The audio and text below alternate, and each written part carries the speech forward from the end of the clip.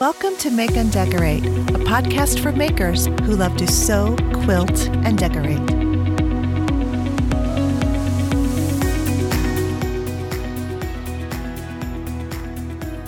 Well, hello everyone, and welcome to the Make and Decorate podcast.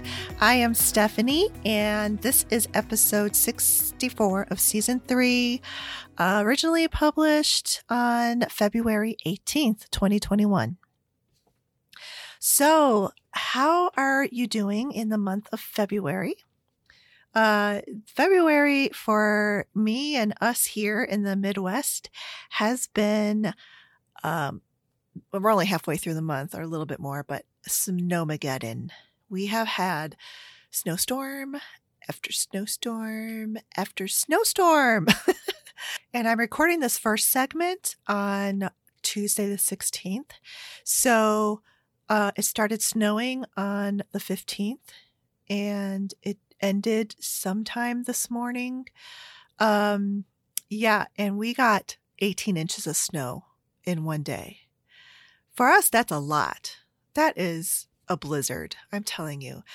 I shoveled when I got home from work. Then my husband shoveled when he got home from work. And it was as if I'd never shoveled because there was the same amount of snow. And then when he got up early, super early in the morning, he shoveled again. And then when I was up, I was like, I cannot believe there's like another 5 inches of snow on the ground. It was just never ending shoveling. And it's crazy. It really is. I do love, though, that peaceful insulation and when it is snowing. But when you get so much, I mean, it was just coming down and down and the snow piles couldn't keep up and the roads were all messy and dangerous. So that part of it I don't really love, but now here we are the day after, and it always seems like the day after these like horrific storms comes this like beautiful, calm, serene day. And that's exactly what today is. The sun is out so beautifully. This is a beautiful day. The sky is blue. The sun is out. The snow looks beautiful. And so it's just, I've been posting in my Instagram stories like little videos of me and Cooper doing our walks in the snow and not of me shoveling, but just like showing the amounts of snow we got. And then even today, the fire truck was out front and they were going from fire hydrant to fire hydrant, digging the snow out from there. So the snow is really high. There's like mountains of snow outside and there's nowhere for it to go. I mean, we just, where do you shovel it now? There's like, the mountain of snow next to me is like as high, if not higher than myself. And of course we have a snowblower, but it has been in the repair shop for the last 2.5 weeks. And they are waiting for our carburetor part. It's just crazy. I guess when we get our snowblower back, guess what? It's not going to snow anymore. That's like Murphy's Law, right?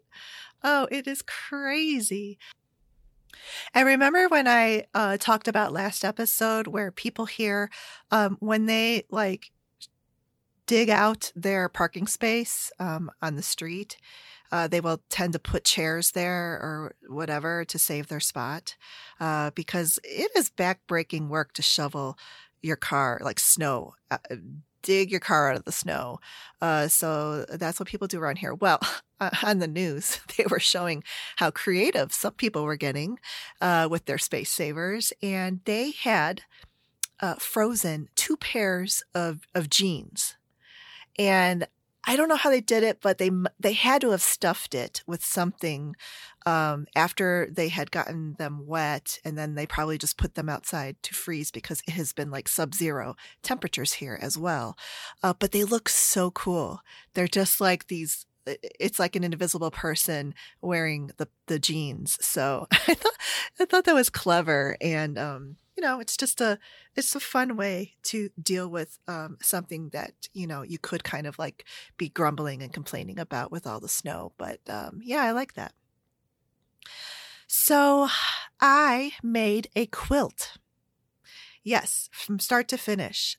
I started a quilt the Friday before and finished it this past Sunday. So 9 days.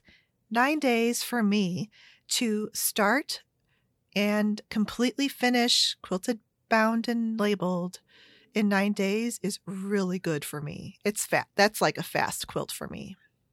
I know some people do it even faster, but yeah, and I love it. It's really, really nice. And, on Instagram, people have been posting pictures of quilts in the snow. Like there's this whole thing of like photographing your quilts while you're standing in the snow or the quilts on the snow. And I was like, I want a picture of my quilt in the snow. But there's so much snow here. It's not like I could go stand in the snow because it's like up to my waist. So I was just trying to find a way where I could photograph it. So I got my photograph of the quilt outside where it's out there with the snow. But I'll post it in the show notes on my podcast page. This quilt is a gift for someone who just had open heart surgery. And it went well. And I don't know if this happens with you, but when things like this kind of come up and happen, it was just like a day or two after I found out, I just thought I need to make him a quilt. And it's kind of like that thing that's sort of like is that little voice in your head and it's telling you and you're just like that one, the Kevin Costner movie Field of Dreams, if you make it they will come. So it was kind of like that with me. And then I just started pulling fabrics and I searched for a pattern that was simple enough that I knew I could get done, and got it done in 9 days. And it was fun. It got a little stressful in some parts, but I just stepped away and told myself that you're not getting paid for this. No one asked you to make this quilt, so don't worry about it. and then when I went back the next morning to continue working on it, it was so much better. And of course, I think like when you're just so into it and I had been working on it for hours and hours and it just gets to you. And then you start getting really like irritated and things start going wrong. And then you start thinking like all the stuff is wrong with it, but it really isn't. So I'm glad I've learned to do that, but it still gets like, I still find myself getting into that situation and getting like super stressed out and anxiety and everything. But at least once I recognized it, I was able to, talk myself off the ledge. So I'll tell you a little bit about this quilt. It's I don't think it's a new pattern at all. It's been out for a while. It's called Pixelated Quilt. That's the pattern name, Pixelated Quilt. And it is on the Robert Kaufman site under their patterns tab. And the designer of this quilt pattern is by Blue Elephant Stitches. So I'm going to put links to that site where you can download this pattern if you want to. It's all squares. It's all 5-inch squares. So, but it's kind of big for a throw quilt. It's like 75-inch square. And I used a charm pack for the heart, in addition to a couple of fat quarters of some mammoth flannel. And for the background, I used Essex linen. One of my favorite fabrics of all time is Essex linen. And the backing fabric is mammoth flannel in a gray and a red plaid. So this is everything that I've had in my stash. I had everything I needed. And, that charm pack I had, this is what's good about some of the online shops. And there's that one that that sends out a daily deal. And so I got that one red Wilmington 5-carat ruby or something like that. But it's like really cool deep reds of all different kind of like tone on tone patterns. So I just got that on a daily deal because I really liked the color and the way these looked. And here I am. I ended up using it. So sometimes kind of stocking up on things like that for future projects it is a good thing to do. And it helps a lot when it's like 40% off. But I've been trying to, make more measured purchases when things like that come up. And I put a lot of thought into like, is this something that I can definitely pull from my stash in the future?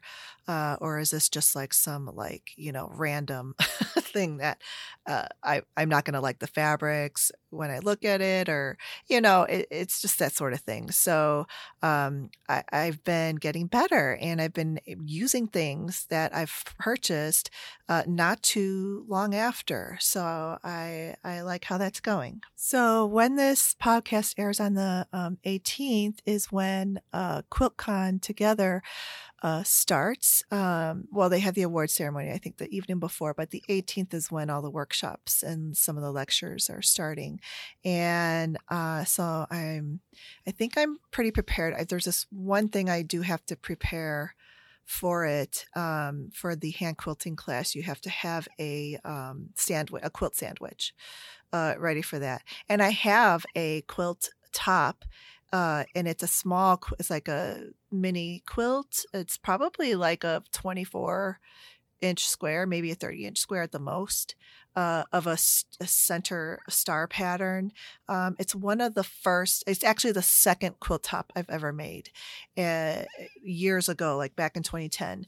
And I have never quilted it. So I am pulling that out of the storage box and find a backing for it, and that will be used in my hand quilting class with Sarah Filke. So I've got a couple of a borrow mending class and a borrow quilt class. So that's just the hard part about like preparing for these workshops is that these classes some of them call for a lot of supplies. Some of them sell kits, and yeah, it's a lot of work. And this is like kind of crept up on me. I can't believe that it's already here. So I think it's with all the snowstorms and stuff that is just kind of taken up so much of our time that I haven't even had a chance to really get super ready for it. But I'm going to have to, because it's like in 2 days from the time I'm recording this. If you are also attending or participating in the virtual QuiltCon Together this week, let me know. You can add a comment to the Instagram post for this episode. You can post a comment on my podcast page where I put the show notes. So I'm just really interested to hear what the different workshops that people are taking. And I will definitely report back to you guys in the next episode on how all of those workshops went for me. All right, so I just have one recommendation of what I've been watching because it's a long episode. So this one recommendation is that good that I do want to tell you about it. It is a movie, and I think it was released in 2018 or 2019. It follows the lives of a couple in California who purchase land and start a farm from scratch. And it follows their lives from 2010. This is when it started. And it's very endearing. It won, I think, a bunch of film awards too. But I hadn't heard of it until we just watched it this past weekend. It's so good. It is just good in every single way. And the cinematography is amazing. And from where they started to where they're at now is also just so interesting to watch. The land that they had was completely desolate and barren and dead, very dead. There were no, bees, birds, animals, that sort of thing. And they hired this one consultant who really gave them the plan of what they have to do and how they had to create this I forgot. It's like a biodynamic like environment with the land that integrates all the wildlife, and the wildlife have this, the circle of life, but everyone like has a different contribution to nature. And to watch this transformation take place over a period of like 8 years was just truly just amazing. So I really highly recommend this documentary. It is The Biggest Little Farm. All right, so I'm really excited about our guest today, who is Pam Cobb from the Hip to Be a Square podcast. So we start the podcast off by talking about pets, because we both have pets and they're very important in our lives. So if you are not interested in pets at all, you can feel free to fast forward to about the, 36, 37 minute mark. Somewhere around there. And then from that point on, it is all about quilting. All right. And then just one little update since the time we recorded this. We recorded this episode in early January, just to give you a time reference. But we talk about quilt guilds, and I talk about like my experience with my local Chicago Modern Quilt Guild, and how then I switched back to individual. So I renewed my membership with the Chicago Modern Quilt Guild just about a week or so ago, and I'm really excited about it. I cannot wait to reconnect and socialize with quilters again. All right, so here is my conversation with Pam Cobb from the Hip to Be a Square podcast, and she was also on the Stitch TV show. It was the YouTube channel she did with Lynn. So I'm so excited to have Pam from Hip to Be a Square podcast. And I've been wanting Pam to come on my show for a while, and I finally asked her. Well, because she was so busy before, and I just felt like I shouldn't ask at that time. So, welcome, Pam. Hello. Hi. Hello. Thank you so much. I'm very flattered you asked. It's always like, oh, someone knows who I am. Oh gosh. Wow. Pressure. Don't mess it up. Well, yes. I mean, I've listened to you for a long time, and before I started podcasting, and you're like in that group with Francis where you guys have been podcasting for a decade, right? Yeah. That's awesome. Yeah. October 15th ish is about like my 10-year anniversary, and so I had released a podcast around then. For this year, for 2020. I listened to that. Yeah, like nothing sets. And I'm like, I think. And so I will just be honest with you. And I did drop a little nugget in the Facebook group for the twilters, as we called ourselves, like the tweeting quilters that is now on Facebook. And we didn't want to be the twilters, I guess. So we kept the name. But I decided to just officially shut down my podcast because I realized I don't have it in me to like commit to doing the regular stuff. I'm like, I think that season is over. I just want to make stuff. But it happens. I mean, with a lot of people, they'll do it for a few years, and either they've moving on to something else that's taking their full attention, because podcasting is a lot of work. It is. It is so much work. Yeah, and I was never one to be super into doing a lot of editing. I would just like plunk down with a microphone and record some chit chat about some podcasting. And there's going to be a cat yelling in the background, and I'm probably going to like have a coughing fit, and I might remember to mute. But I never went back and like edited out ums or, thoughtful pauses. I'm like, well, it's just part of how I talk. And so I never did a lot of like post editing other than to make sure like my music cues were kind of lined up and I wasn't talking crazy. But honestly, I didn't really study audio editing, so it's not like I had a ton of skills. Yeah, I know. I learned it on the fly myself, and I do edit, but I don't edit my ums and stuff. But like when I'm recording solo, episodes or like my segment 1 part though, I do have to edit out some stupid stuff that I'm like, I'll say it and then I go back and I'm like, why did I say that? And I'll just do a little clip and clip it out. But other than that, but it's still, that takes some time. And yeah, occasionally I realize I swore and I didn't mean to. I'm like, my mom didn't need to hear that. She knows I know that word, but she doesn't need to hear me say it. I'm like, ooh. See, and I don't know. It's good that I'm like so like kind of OCD about it because I'm so worried about like, something going out there and people are just like, what? And there was one time and you think you stopped the record button, but you didn't. And there was something going on with something. And I'm like, what the F is going on here? Yeah. And I went back to edit and I'm like, oh, no. Ooh, this is we got to get that out of there. Oh my God. Thank God I edit. Oh man. Yeah. Yeah. Well, it's with technology. I mean, technology does that to you. So, yeah. Anyway. Yeah, I was really good about not swearing when my kids were younger, but now I'm like, they could totally teach me new words because they're in high school now. They know some things, but my daughter's so funny. She's the 14-year-old, and I will like drop an S-bomb in front of her, and she'll still look at me like, oh, because you're mom. Yeah, and I was like, it's fine. It's fine.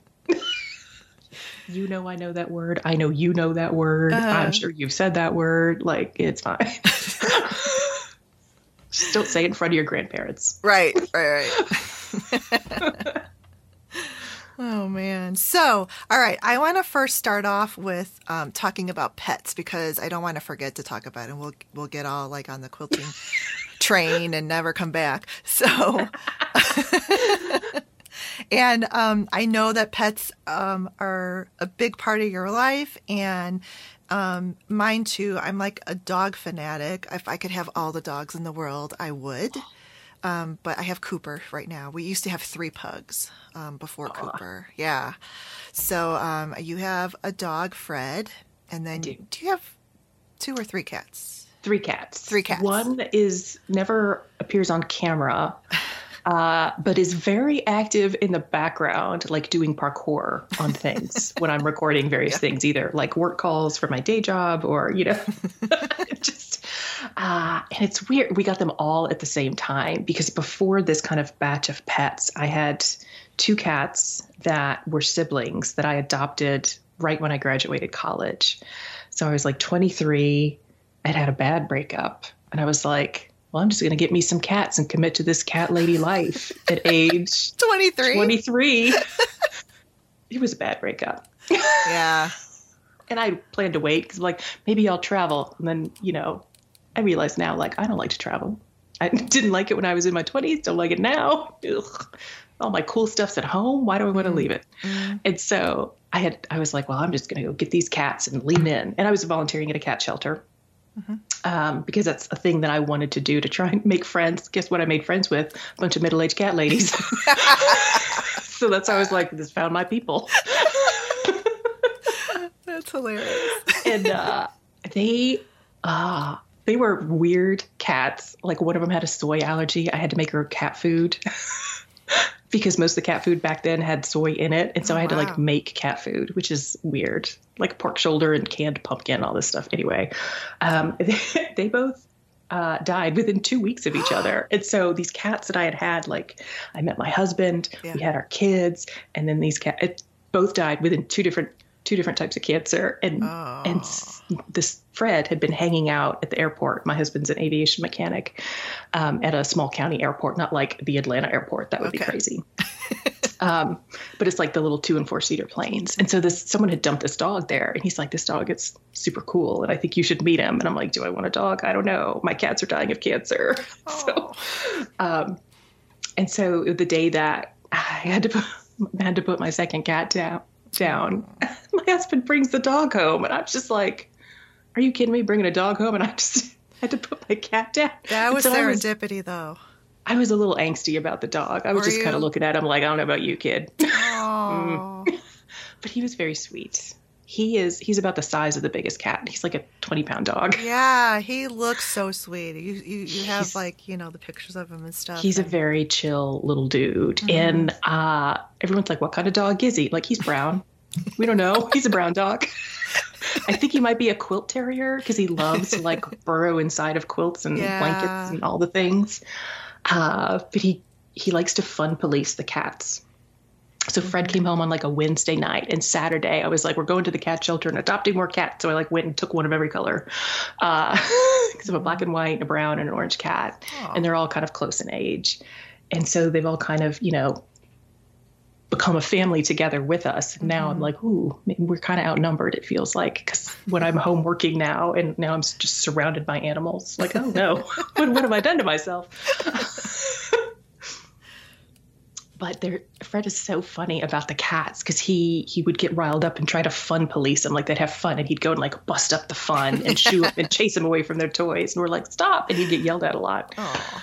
And it's so funny now because everyone's kind of mellowed in, you know, older middle age, and Fred will be asleep on the couch and one of the cats will be like, oh, I want to sleep on that quilt or blanket or whatever too. And they'll like, you know, just kind of sidle up and like fall asleep beside him or like just kind of lean on him or, you know, and he'll wake up and just the look on his face, he's so giddy. He's like, it's a kitty. Like he's so excited that the cats like him and that he's not being yelled at for touching him. Yeah. I'm like, you're okay, Fred. Yeah. He's a little chill dude, but he just had dental surgery. He had a tooth taken out. Oh. His cone of shame. He had soft food. I had to make dog treats because he couldn't have hard food.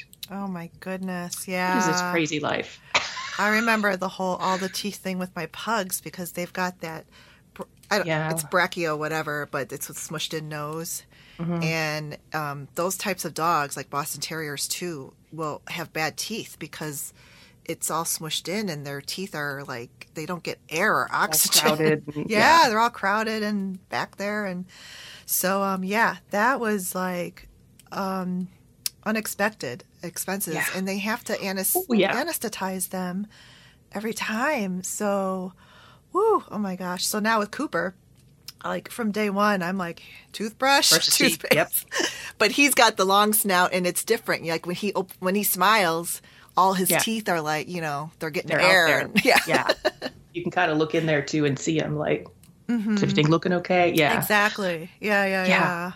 And Fred has a heart murmur too. So there was like extra angst. He has like his daily heart medicine pills. Like, I got to get my pills. And he got real like food anxious in this recovery period from the dental surgery because we had to like put his normal heart medicine in there, but like mash it up. You can't just like drop the pill in because they don't want crunchy stuff in his soft food.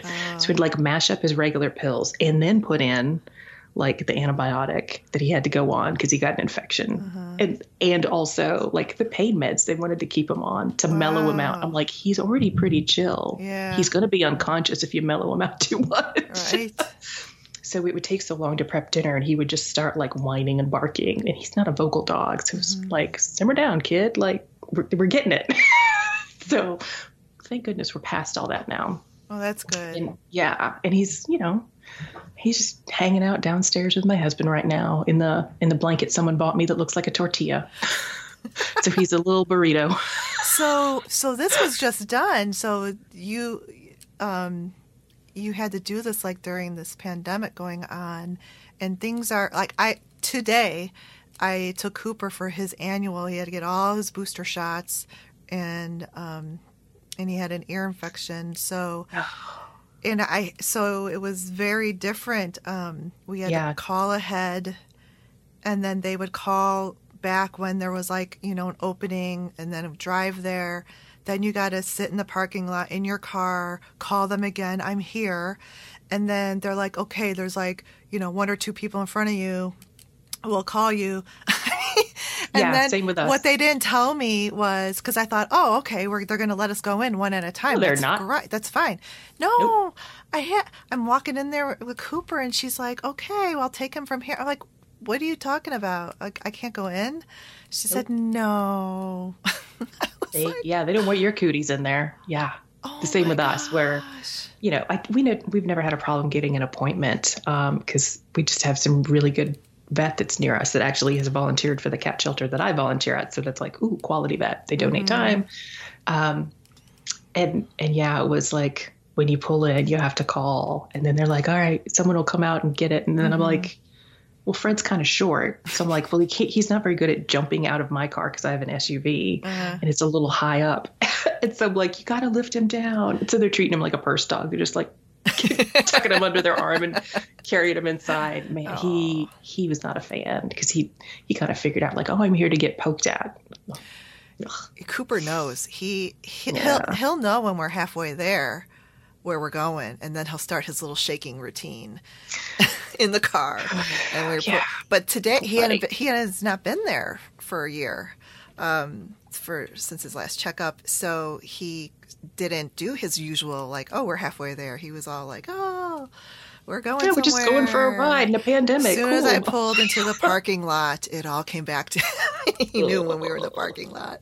But anyway, you have to have a lot of trust in the vet to relinquish your dog to trust them that are they going to give him the shot? Of course they are. But I mean, you know what I mean? I will say, I felt that because I have 2 human kids in addition to the 4-legged ones, and they were both born by C-section, and I had my tubes tied after my daughter, and the OBGYN that was on call when I went into labor and that did the C-section was not the OBGYN that I had been seeing for my pregnancy. It was like this one dude that I saw the one time because he made you see everybody in the practice. And he made a joke about me being barefoot and pregnant when I'm like up in the stirrups at 8 months. What? And I was like, I hate this dude. He's the dude that delivered my daughter. Of course he is. and so I know I was supposed to get my tubes tied. And so like for 15 years, I'm like, did he actually do it? Or have I just lucked out? Like, I don't know. Because this dude was so jokey. It was like, I trust that you actually did the medical procedure that you were supposed to do, but I don't know. I know, you don't. I mean, you have to relinquish a lot of trust for doctors. And just like with like the teeth extraction, did they really pull the teeth? And did he really need that many teeth? You don't know. Yeah. And his breath was real funky, so he needed something done. Yeah. But anyway, I was just like, oh, thank goodness I really trust him because I texted my husband and I was like, you know how that little emoji with the angry face, orange. I'm like, they didn't let me go in. It's a good thing I trust him because our previous vet with the pugs, I said I would never relinquish them after, our experience with them because they were total ripoffs. And we caught on to it, after a few years and then we switched. But man, I'm telling you, you have to look out because it's just why do I have to they know that people will do anything for their pets. So they take advantage. And then stuff was just like astronomically priced. It's just crazy. But anyway, I just wanted to hear about your pets and because I just it's a big part of me and my life, and I'm a dog person. My husband's allergic to cats, and I don't mind cats, but I did have this experience with my roommate when I was living with a roommate. I'm not gonna lie, some cats are jerks. Her one cat was neurotic, and he had it in for me. Ugh. So some cats are real kept jerks. Peeing on my bed. Oh yeah. And then she let him go. She didn't cook or anything, so she would let him go all over the kitchen counters, across the cooktop, and then he would always pee in the kitchen sink. And I was just like, what is going on here? What's going on here? I'm like with the gloves on and the Clorox, and I'm like, your cat.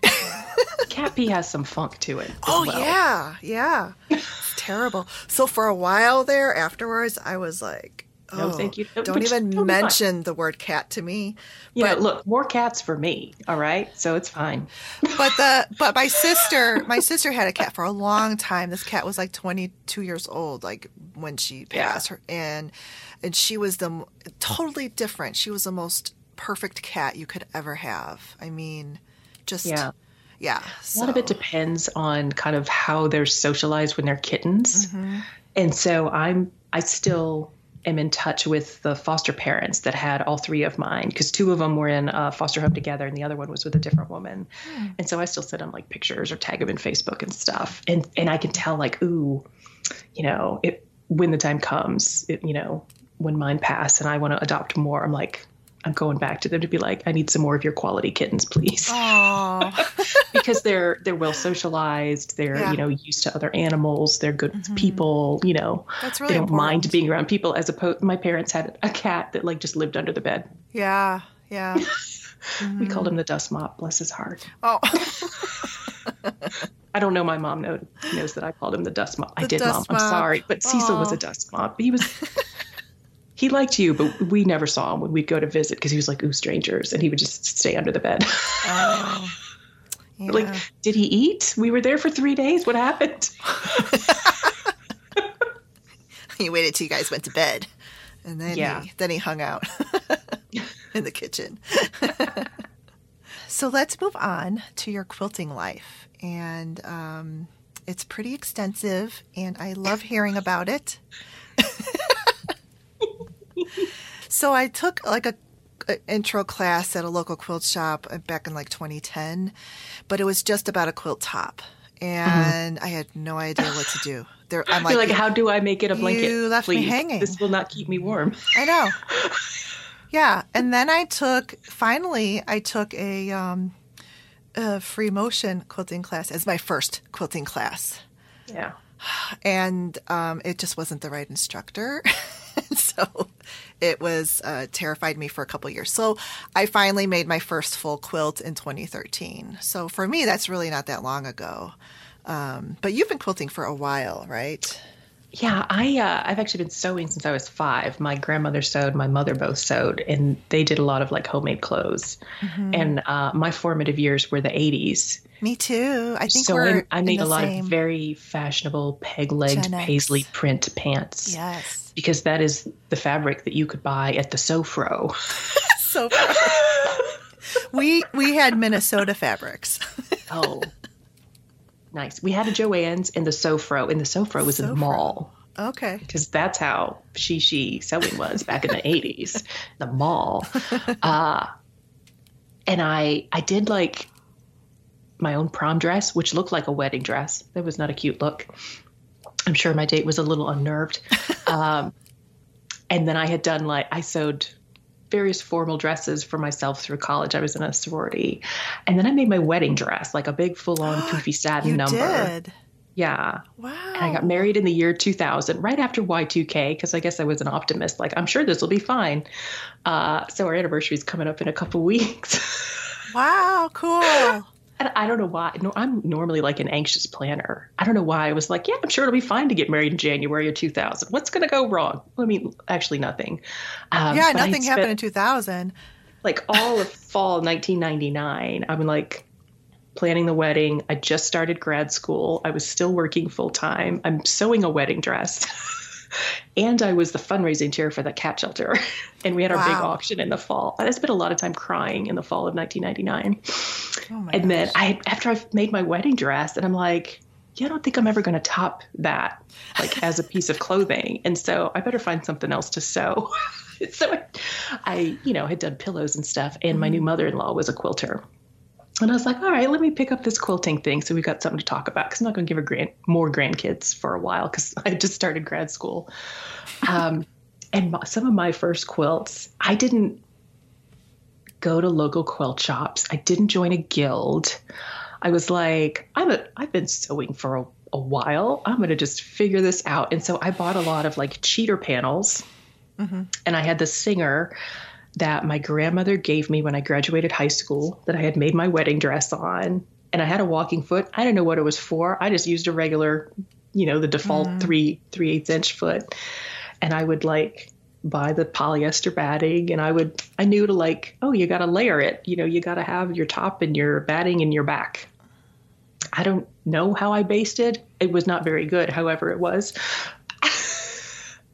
And I would just use this regular walking foot, and I stitched. It was like this printed panel of kittens or something. I was like, I'll make a quilt and donate it to the shelter to auction off. It maybe got like $7. It's not a good quilt because I just like with very bad basting, use this machine to like stitch the outline of this cat playing with a ball of yarn. Mm-hmm. And I just remember doing it thinking, there's so many turns in this. Like, this is really hard because I didn't know free motion. Mm-hmm. I didn't know that was a thing. Mm-hmm. And that was a real bad quilt.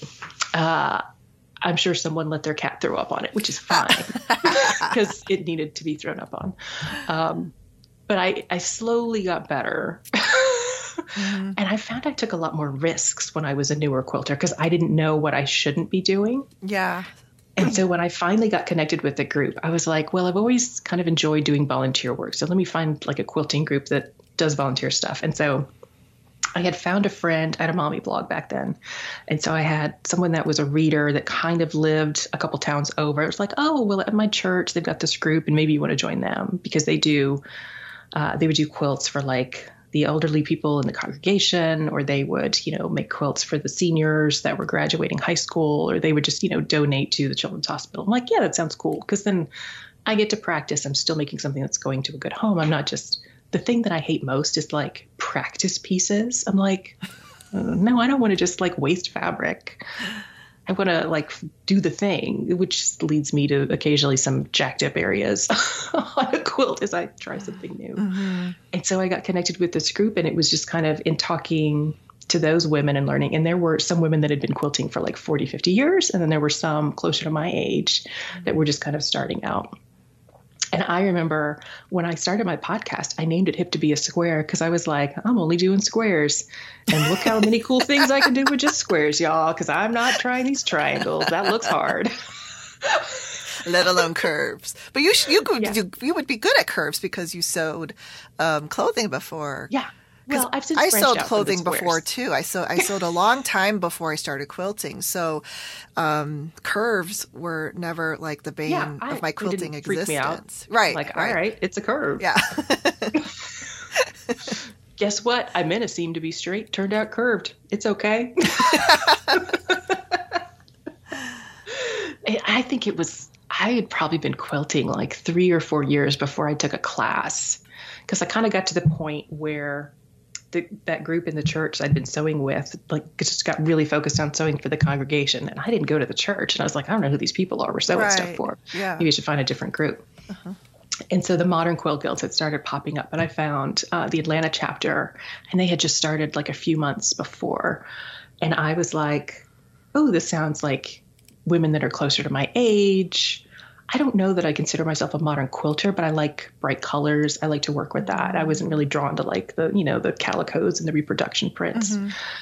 And the first event that I saw that they were doing, so I'm in the Atlanta area. Mm-hmm. And the geography is such that we've got this interstate called 285 that really just kind of surrounds the city. Mm-hmm. And you're either inside the perimeter person, like you live kind of in downtown or one of those areas, or you're an outside the perimeter person, you're in a suburb. And I am an OTP, or outside the perimeter. And all their meetings were ITP. And I was like, yes. I'm not driving ITP for this crazy thing, because Atlanta traffic's horrible. I'm in Chicago, so we're the same. Mm-hmm. Yeah. I can't even. That's funny because we're the same way. Yours is 284, you said? Or 285. 285. Yeah. Ours is 294 that goes around Chicago. Well, there you go. And it's the suburbs. Yeah. Yeah. And so I was like stalking their, I don't know if it was a Facebook page or their webpage. And like, I got to find out if they're going to do anything outside the perimeter on like the north side of town where I was. And they had like a sew-in set up at someone's house. And I'm like, all right, well, I'll just show up for that. And me being me, I hate being late. I am scarily either on time or early. Mm-hmm. And I'm anxious enough that I won't get there early and then just sit in my car because I think, oh, they're going to think I'm a weirdo just sitting in my car outside their house. And so I showed up like 5 minutes early to this woman that I had never met before. And I'm like, got my Singer sewing machine and a pile of like Robin Pandolph fabrics because that's what I had cut, which were not modern fabrics. They're like shabby chic. And I'm like, hi, I'm here to sew. She's like, okay. And so I like set up my table and I just like started sewing, and then other people trickled in and they're like, who's the new girl? I was real awkward. I'm still really good friends with that woman to this day. Oh, that's good. She's like, yeah, ever since you showed up to my house, we just felt a bond. I'm like, well, there you go. I'm glad you let me in. That's good. Yeah, I know. I was going to plunder my way in there anyway. And Oh, that's hilarious. yeah. That's, yeah, you're, well, I showed up to some sewing groups without knowing anybody before, but yeah, I don't know. I would be the one waiting in the car until someone else showed up. There are points in my life that I look back and I'm like, you were very brave and you didn't know it. Like Yes. when I moved 500 miles from home to go to college, and I was so shy and so withdrawn as a kid, and like just scared of everything, scared to talk to people, scared to tell people how I felt about anything. Mm-hmm. Like the one time I told my mom I thought a shirt looked good. I had never said anything like that before. She bought me that shirt. Turned out that shirt was the ugliest shirt I'd ever seen. I just saw it from a distance. Up close, hideous. Yeah. And it was Yeah. the 80s, so you know stuff got real bad. Oh, yeah. And I kept so much stuff in it. And then I'm like, and yet I just was like, well, I'm going to move to Georgia to go to college. So goodbye. And my parents were like, what happened? and stuff like that. And then like just showing up to Ray's house to be like, well, I'm here to sew and you can deal with it. It was like, wow, weird. How I'm just going to completely ignore the parts of my personality that are riddled with anxiety and just plunder through this. That's interesting. Yeah, because I think you say that you're sort of an introvert, right?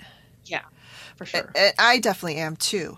But I've done stuff like that. Like you said, well, my excuse though and reason for going halfway across the country to university was I'm oldest of 6 kids and I just needed to like You had to get out. get out. I was like, bye-bye. Smell you later. Homesick? No.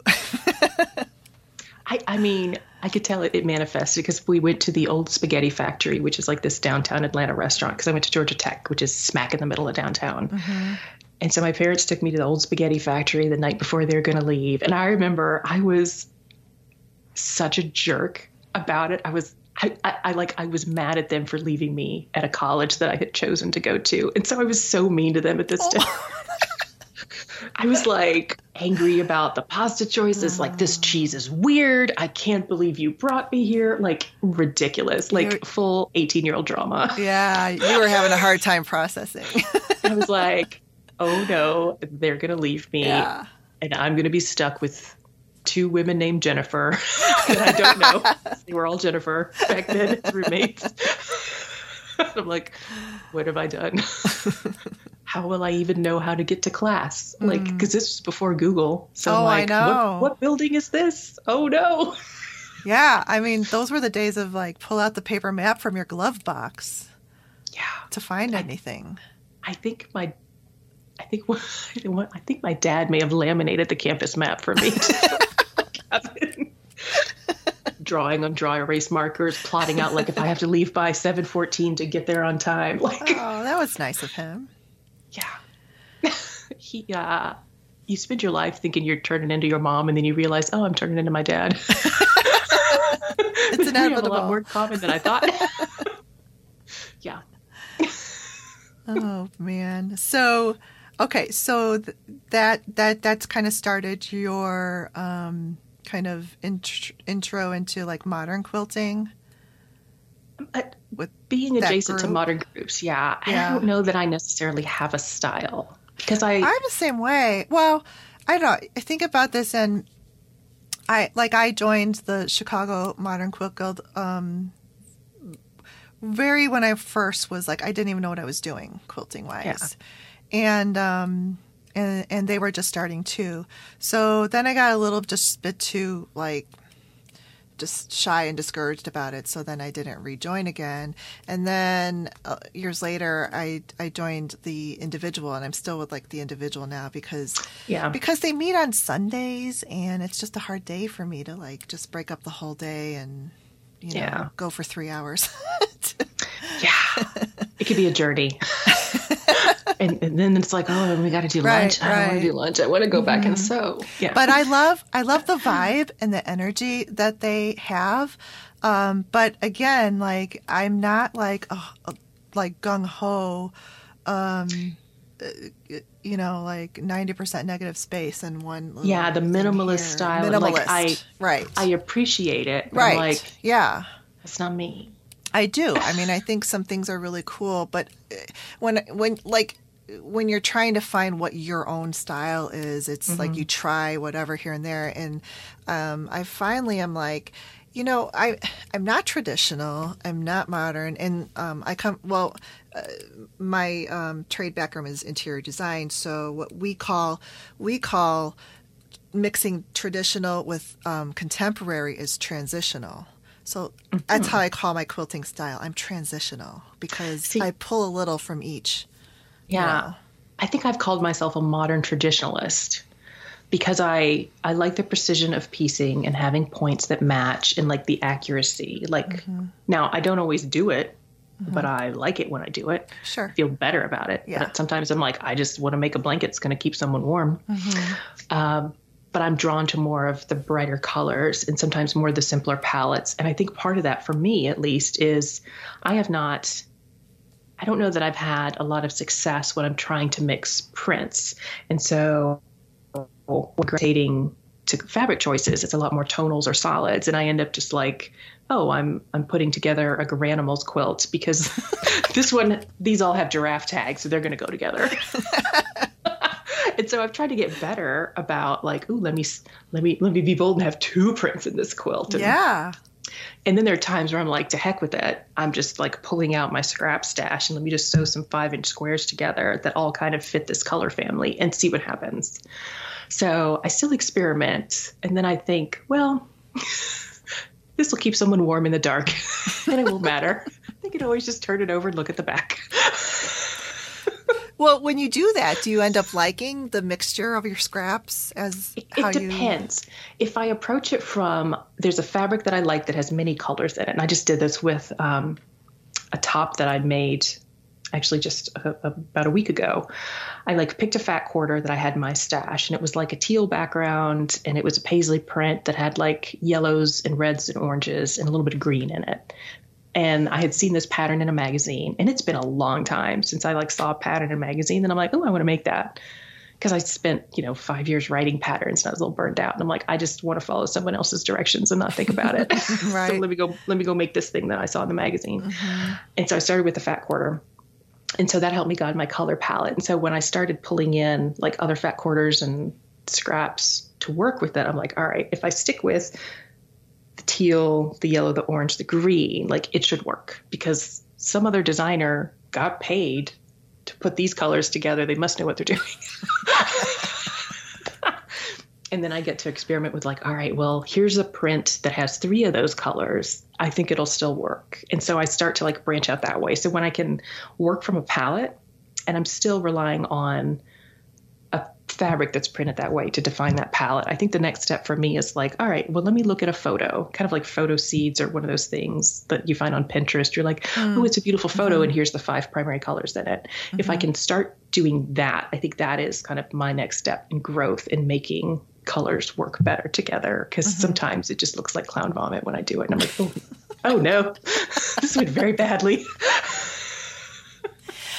Well, I think it is, as long as you have the values balanced, the lights, the mediums, and the darks, I don't think you can go that wrong unless you're really putting weird colors together. Yeah, I've done some weird.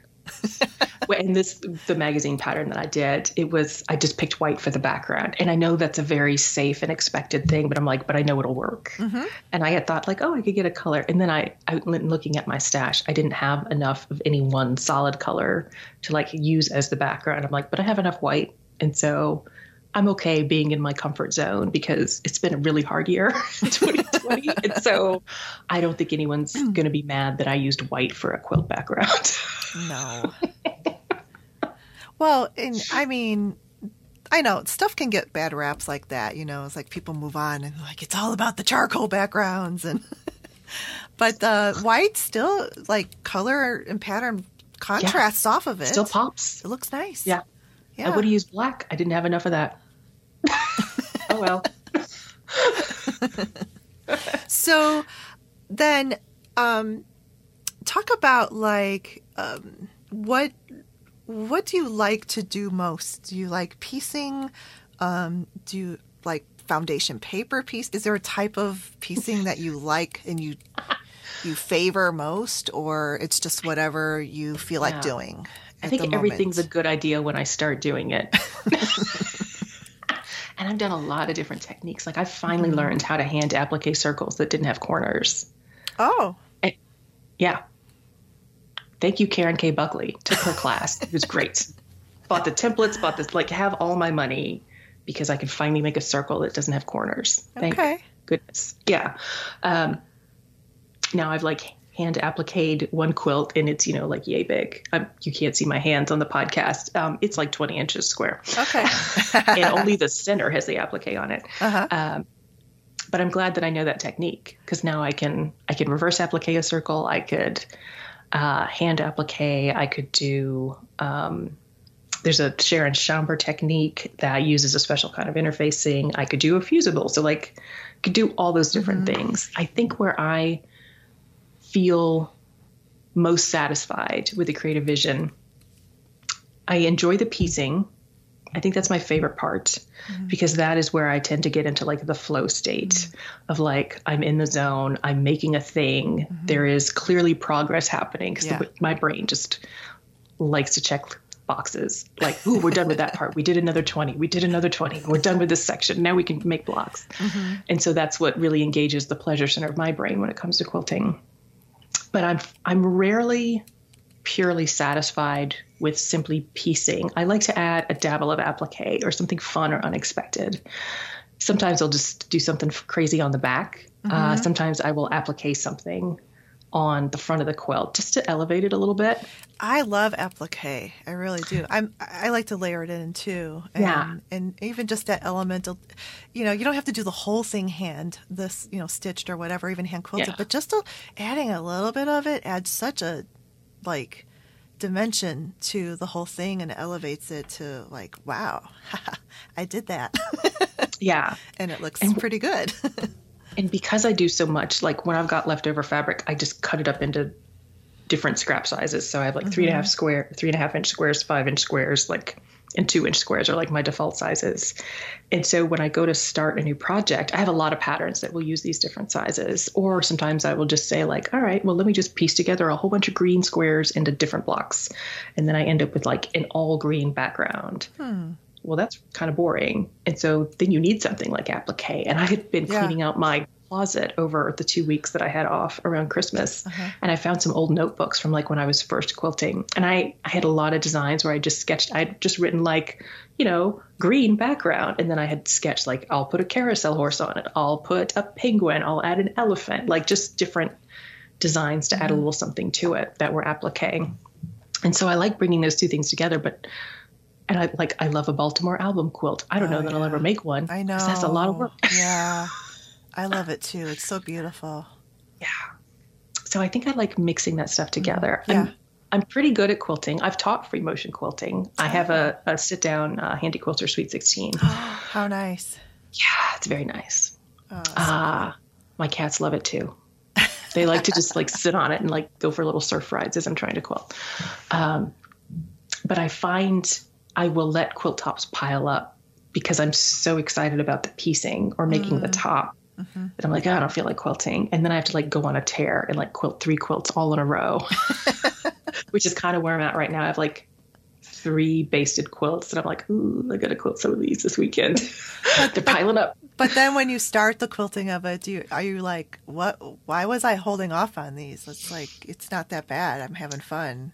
Yeah, I find myself more adventurous with quilting patterns on smaller quilts because I think about half of the quilts that I make are still getting donated to DFACS through our guild. They work with, they donate the kids that are just going into foster care. Okay. They maybe have been taken from a home and they don't really have anything. And so they let the kids go and like pick out a quilt that's their quilt and stays with them, for as long as they, still have it. And so because so much of the quilting that I'm doing is for that purpose, like they don't care about the stitches. They don't care that I use a loop-to-loop instead of a stipple or whatever. And depending on where my brain is at, if I'm like, yeah, I really want to get back to piecing, like I will just do an all over meander and like knock it out in 45 minutes. But I find when I'm doing like wall hangings or smaller pieces, that's when I'm like, ooh, let me bust out some rulers and do some ruler work, and then do some micro stippling and do like a Harlequin pattern. And then I just go a little bananas on the smaller stuff. Okay. Yeah. And then it seems like you don't have that attachment to things that you make, because you donate and give away a lot, which is really good. Because I know sometimes it's hard to put all that time and effort into something, and then you're relinquishing it. Yeah. Well, honestly, when I first started quilting with that church group, everything I made was being donated, and it was just a habit then. And I think I still have the first quilt that I made for myself, but I didn't make it until I'd been quilting for like 4 years. I didn't keep anything, because I was either making it to donate to the shelter to auction off, or I was donating it to the church group. And then we finally did like this mystery quilt as the group. And I was like, oh, I think I'm keeping this one. And it was so intense. I'm like, what if I mess up the colors? I'm stuck with this quilt forever, and then I'm going to hate it. And my husband still uses it on the bed. And I'm like, all right, simmer down. Right. And it's gotten to the point you're your now, own worst customer. like I've made so many quilts. Like there are 4, 5 quilts in the basket beside me right now. Oh, wow. And these are guest quilts. There's a quilt I made from a Block of the Month program in 2012. And I just love the fabrics. Never actually used it. It just sits here rolled up in this basket. Just no one's ever used it. So I have plenty of quilts at my house. See, but I don't. We have one that I made for my husband out of his vintage rock T-shirts. It's pretty cool. Yeah. I did like the black background, but I made this applique out of his shirts. He loves that Elvis TLC with the lightning bolt, so that's what I did. TLC and the lightning bolt. Okay, future me here. It is not TLC, it is TCB, which means taking care of business. So I don't know what I was thinking of TLC, because that's a whole different group. But it's all like patched worked, parts of his T-shirts. And then the background are all the squares of, the centers of the whatever, the Nirvanas and stuff like that. Yeah. So that's the only quilt, because I'm always making them for other people. So every year I'm like, I need a quilt for me, for this house, for us. I got in the habit of doing Bonnie Hunter's annual mysteries for like 5 years in a row. And those are huge quilts. They're all like at least full size, sometimes queen size. And I made those for like 5 years in a row. And now I have like all these giant, like scrappy, very colorful quilts. So I'm like, that is the bulk of my living room. And then I would get to where like, oh, here's a new Kate Spain line of fabric. I love her designs. I just love the bright colors. I'm going to make something for that. And then all of a sudden now there's like 20 quilts in my living room. And I'm like, gosh, you're prolific. I'm going to need to reel this in. Yeah. Like I had to build furniture just to hold them. I was like, we're going to need to get rid of these Legos, kids, because Mama's got to store some more quilts in this cabinet. Yes. Support your habit. Yeah. It's to the point where like, I can't make another quilt for myself, like, because we have so many. And it's so funny because I'll like make stuff and think like, oh, I'm just going to donate this. And my mom will see it. Like when I post it on Instagram, she's like, do you have a home for that quilt? I'm like, do you want it? And she has like 15 quilts now. And yet I'm still making her one for her birthday because I found fabric that I know she'll like. So I'm like, well, here's the 16th quilt, Mom. Here you go. Oh, spoiler alert, Mom, you're getting a quilt for your birthday. It's in a couple weeks.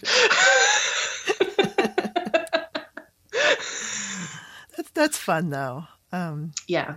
I enjoy making them, and I'm going to keep making them. So I might as well get used to giving them away, or else I'm just going to have this entire room full of quilts that are going to do no one any good.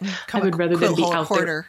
Yeah, I would rather than be out in the world being loved and used and, peed on and thrown up on and drug around and loved and disintegrate because they made someone happy than me hoarding them, in this basket just because I like it. And I honestly have never met a single person who would not love to get a quilt. I mean, teenager, kid, guys, you name it. Everyone loves a quilt. Yeah. No, sometimes they're going to call it a blanket and like the fabric on the back more than the front. And then they only get the one quilt. And you're like, and you're done. Thank you. Enjoy it. You're never getting another one from me. Oh my gosh. I had to learn like how to wrap quilts to give to people, because I used to wrap them so that the front of the quilt was folded to the inside. And when you opened it, the first thing you'd see would be the label. Oh, okay. Yeah. And then I learned, oh no, then they think that's the front. Right. And they're so excited about the single fabric you put on the back. And you're like, would you please turn it over and look at all the hard work? And so I finally figured out like how to fold them so the front of the quilt is out, but I like fold the label corner back. Yeah. Yeah. So then they like, there is a front and a back. Please like have the front. Yeah. That's funny. I did a one block wonder for a friend. I made it, and then she commented on Instagram that she liked it. I'm like, oh, please have it, because I don't know what else I'm going to do with it. But because it's a one block wonder, I had like the single panel on the back, a hole, so you can kind of see what it was. And we worked together. And so I see it. She keeps it on the back of her couch in the background of all our video calls. And she keeps it with the back or facing out. And I'm like, girl, what are you doing? Turn it around. I'm so glad you love it. Turn it around. That's funny. Oh my gosh. I think as people that aren't, like part of this whole quilting world, they think that a blanket is a solid piece of fabric. They're not used to seeing like cut up beautiful mosaic designs or, geometric whatever. Yeah, well, they're used to like a Walmart quilt where maybe it's printed to look like it's pieced, but it's not. Yeah, definitely. We have a cat visitor joining us, by the way. I see that. This is Jet. Jet Black. Yes, his mother's name was Maria, so when you're a Jet all the way. He's not a shark. Don't get it twisted. Not a shark. Go bug your father. What are you doing? So what about, let's talk about binding. Do you have a certain, sometimes, do you like binding, or is it like the bane of your quilting? I like being done with binding. Yeah. And like 90% of the quilts that I make, unless they're going to be hung in a show, get machine bound all the way. Okay. Yeah. Yeah. So I cut my binding because I've been doing it long enough. I have like the math and the science down, where I cut my binding to 2 1/8 inches. Ooh. And I have never heard that. Because 2 1/4 made it a little too chunky on the front. Huh. So because I stitch it down on the back of the quilt, and then I flip it to the front and I stitch it down on the front, and my cat is grabbing the earbuds. Yeah. Cool. Because I know there are people that stitch it onto the front of the quilt, flip it to the back, and stitch it down from the front. I just have this paranoia that I'm like totally going to miss catching the back. No, I haven't heard that yet. Oh, yeah. That's a different method. And then you can go real crazy and like glue it down with Elmer's glue, because that washes out. Not the glue all, but yeah, like I've seen people do that. And I've done that, but it's just not my favorite. Yeah. So I don't do a lot of quilts that have defined points on the outside edge, because usually I will cover them up with binding because I'm like, it's not an exact science sometimes. So I stitch mine on the back, bring it to the front, and machine stitch it down. Because what I found, even when I hand stitch bindings on quilts, like living room quilts, they get washed a ton because there's pets and stuff on them, and pizza, queso, maybe some wine, because they get washed so much. Like my hand stitching was just not holding up when I was hand stitching the bindings down. Like the thread would snap, and maybe it was bad thread, or maybe it was the washing, or what. Maybe I'm bad at hand stitching binding down. I'm not above thinking that's it too. And I would like make king size quilts for my parents and hand stitch the binding down all the way. And my mom would be like, could you fix it when you come visit? Because it came loose. And I'm just like mortified. Really? Like, oh no. And because I don't want people to think like they broke the quilt I gave them, I'm like, I'll just machine stitch it down because I know that will stick. I have not gotten to a point where I can machine bind where I really totally love it. I mean, I do it definitely for any baby quilt that I make, but I just have to, I don't know, because I do the whole stitch it on the back, pull it around to the front, but and it looks nice on the front, but then when you flip it over, there's like a line of stitching, like use a very heavily patterned backing fabric because that will hide a multitude of sins. Yeah, no, sometimes I just don't care. It's like, well, whatever. Babies don't care. That baby's going to judge me. That's Come how at I'm me, like, baby. I'm definitely of that mindset with the baby quilts. I'm like, they don't care. Who cares? But for anything bigger or, stuff that I do, I still like finish it by hand because it just looks the best. But I want to, sometimes you want to get done with something and you got to move on. Yeah. And the hand binding can take, like 10 hours for me at least, because it's a big quilt. Like, the problem that I run too, if I am having a large quilt that I'm hand binding, inevitably at least 1 or 3 animals is going to crawl inside of it as I'm stitching it. And I don't want to give people a quilt covered in cat hair because they may be allergic, and also it's rude because it looks used. Yeah. And I tend to wash my quilts before I give them to people just because I use 80/20 cotton batting or cotton poly batting, and it tends to shrink up. And I've had the experience where I've given someone a quilt that I hadn't washed, and then I was like, I totally throw it in wash or dryer. I give them a little like sheet of like care tips if they've never had a quilt before.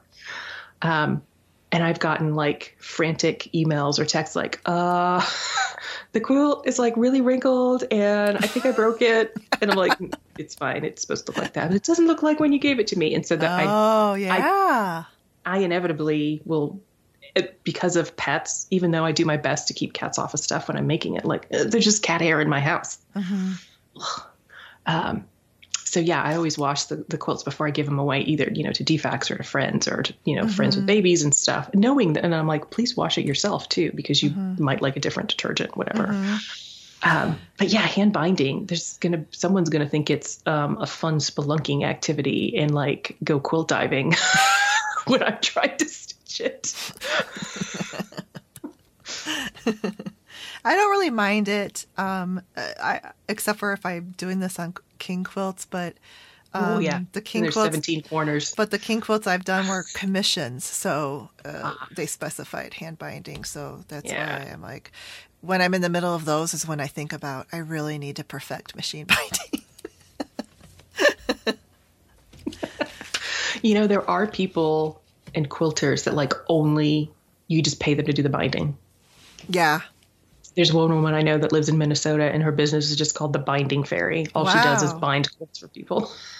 Wow.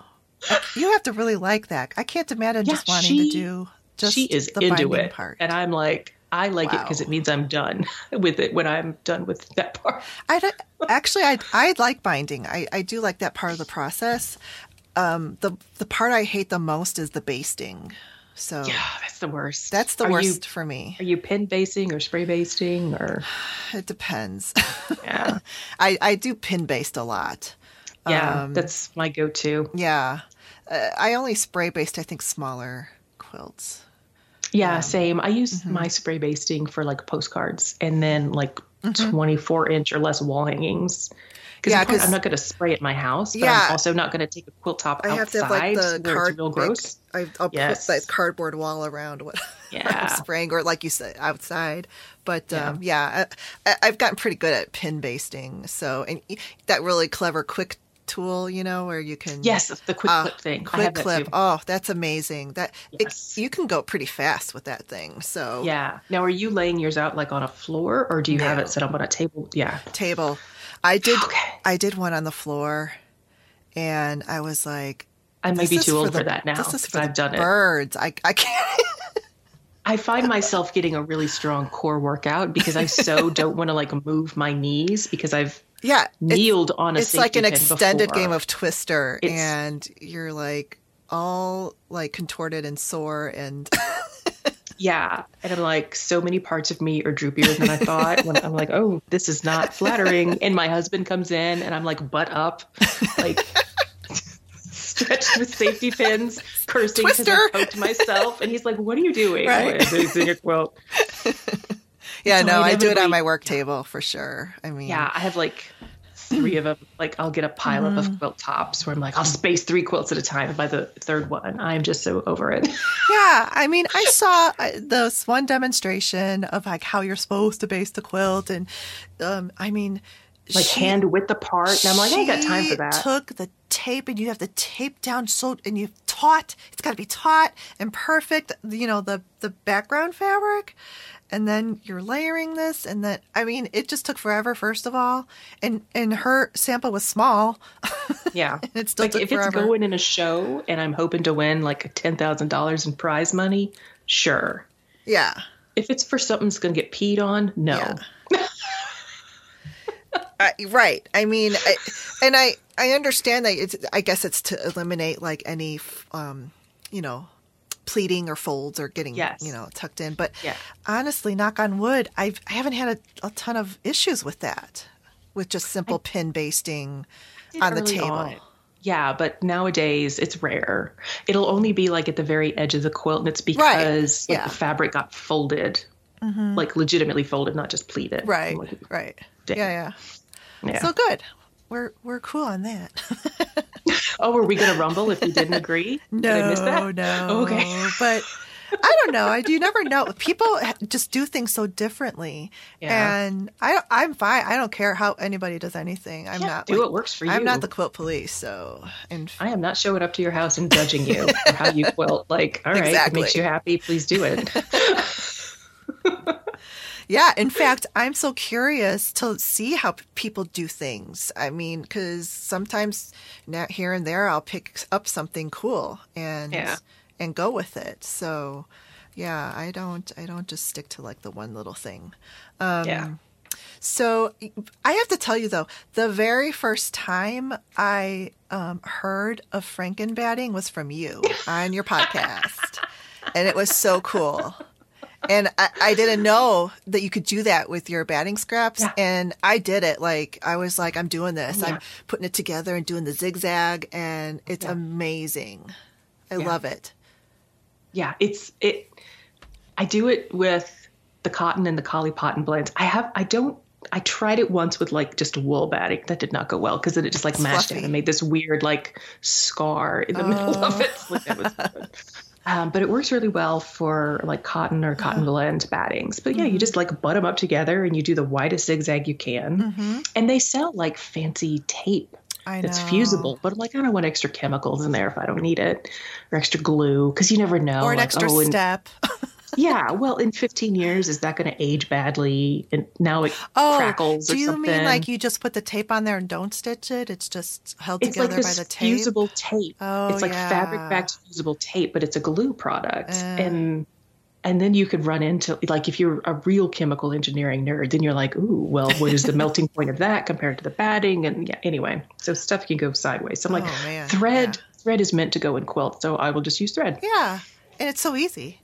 Yeah. And I have like frankenbatted some pieces. Like sometimes it's just 2 big pieces that got cut off because I tend to buy like the big roll of batting and then just, have some lop off ends that get stitched together. But there are some points where I just like open up the drawer where I keep the batting scraps and I'm like, not today, Satan. And I like clean out the whole thing. And now I've stitched together like 2 by 3 inch squares to like 3 by 4 inch squares. And then it's just like this crazy looking, like, I maybe should have thrown these scraps away. Like, I'm not as bad at that anymore to save that smaller thing. Because now I'm like, well, if it'll fit a postcard, all right, I'll leave it that size and, chuck it in the postcard bin. But everything else is typically like long strips. Yeah. That are like, 4 inches or more and then like by 70 inches. Right. And I'm like, yeah. And I've done some where I've like trimmed them down to do like the jelly roll rugs. But yeah, frankenbatting, man, it's great. Yeah, it's really cool, and it feels good to like not like have all that waste, and you're just like, what do I do with this 9 by 59 piece of batting? It just seems like too much. I mean, I could definitely part with like a 2-inch square piece of batting, or even like a 7-inch square. I got over myself. But those other pieces, so I think it's really cool that I learned that from you and your podcast, and have been able able to salvage my batting scraps. Yeah. Do you prefer like a cotton poly blend batting, or what is your go-to batting? I do. I find like 100% cotton batting, to me, it's a little too weighty. I like a little bit of loft to it. Yeah. And I get that with the 80/20 blend. I've done 50/50 blend. I haven't really seen much of a difference between that and the 80/20. Yeah. I Do you find do one? Oh, sorry. I find the Pellon brand like is nice and fluffy. It feels more like a poly, but it's still got the cotton in it. But I also like the Warm and Natural brand too. And I like whatever's on sale, like honestly, because I'm buying a big honking roll of it. Yeah. And that's like a couple $100 that's going to last me a couple months. And I'm like, don't go too crazy, but like also, it's not some Bobo brand. It's a company I've heard of before. Mm-hmm. Yeah. Do you just do the one layer, or do you double them up, or? I've done some where I've doubled up, but if I do, it's like the 80/20 blend on the bottom and like a wool or a poly on top. So I get some loft and I can do like a trapunto technique. And then it doesn't get like super heavy too. Yeah. And honestly, that is like, it's for a show quilt. It's not like a bed quilt. I don't know that I've ever double batted like a bed or a long armors seem to like to do that, because on a commissioned quilt that I made, it was a king size, and that was the first time I've ever heard of doubling up batting. Well, now if you're a long arm and they were like, you have to double layer this, and it's like, do you want to do it with the 80/20, or so we did 80/20 with the one layer of cotton. I don't know. I mean, I did it, but I think it's mechanically a lot easier to do. When I think of me trying to haul a double batted king size quilt through a Sweet 16, my arms are going to fall off. Like I'm going to be so hunched up and like I can't. Right. Well, and then it, the real truth revealed itself of like this long armor, he, wants the stitching to show up. So that's why they like to double bat it and have like that poly cotton layer. Because you get that lofty bit. Yeah. And the quilting does look nice with it, but I wasn't sure I loved the weight of that king size in gravity. Right. Oh man. I mean, I say that knowing I sleep under 3 quilts, like because there's no double batting. It's just 3 quilts. Right. There's like the king size quilt that we share, and then my husband has another quilt that he puts on top of that. And then on my side, I have another quilt. And then I have the fuzzy blanket with the kittens printed on it and the basket that my dad got me when I was 10.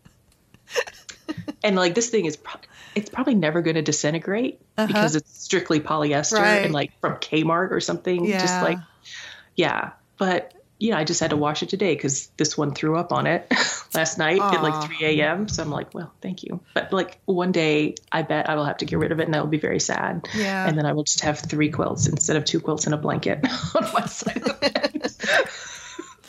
bed. My dog loves the fleece, the soft fleece, like and the faux Sherpa. He loves the faux Sherpa. Oh, yeah. I know. It's just funny. So I do have that on top of the bed, too, because he just loves it. He won't even... Yeah. He has this chair in our living room that's just his chair. So if somebody sits in there, he'll go up to you and, like, stare at you. Like, what are you doing in my chair? Yeah. But if his Sherpa blanket's not in there, he'll kind of, like, sit there and look at us like, hello. I did not sign up for this. God forbid he lay on the floor like a real dog. Oh, heck no, yeah. Like,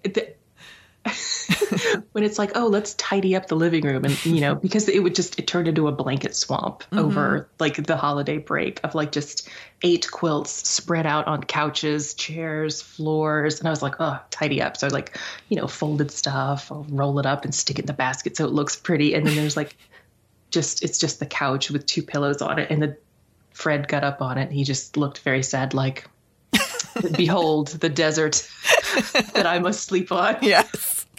Like, calm down. Woe is me. Oh, pets are the best. I love them. Well, Pam, thank you so much. You're welcome. But I am sad that you are, stopping your podcast, but I totally understand it, just because, I understand what goes into it. And I don't know, I just feel like you've done it for so long, and you're allowed. Yeah. You're allowed to walk away. I mean, kind of like when you think of changing your day job, and it's like, oh, it is a career change of a sort, of like, oh, well, look at me just being a hobbyist now. Yeah. Start to enjoy having to buy things my again. fabric full price like everyone else instead of having industry connections. You're going to be a muggle again now. I know. But you're going to, it sounds like you're already enjoying it. So it was the right thing to do. Yeah. And, well, you're still out there on Instagram and stuff. So we can still kind of like chime in and say hello. Back on your podcast if you have me and talk about something else. Absolutely. Yeah. I'll have you on anytime. That's so cool. So much fun. I have a feeling we would always have something to talk about, because we haven't stopped yet. So. All right. Thank you so much. I really appreciate you taking the time to be on here, and we'll talk again. Yeah, sounds great. Thank you again for having me. All right. Bye-bye. Bye. Yay. If you would like a bonus episode every month, become a patron and support the Make and Decorate podcast show at my Patreon page, Make and Decorate. The Make and Decorate podcast is produced, recorded, and edited by yours truly, Stephanie Socha. Visit my podcast page at makeanddecorate.com. Become a patron and support the Make and Decorate podcast show at my Patreon page, Make and Decorate.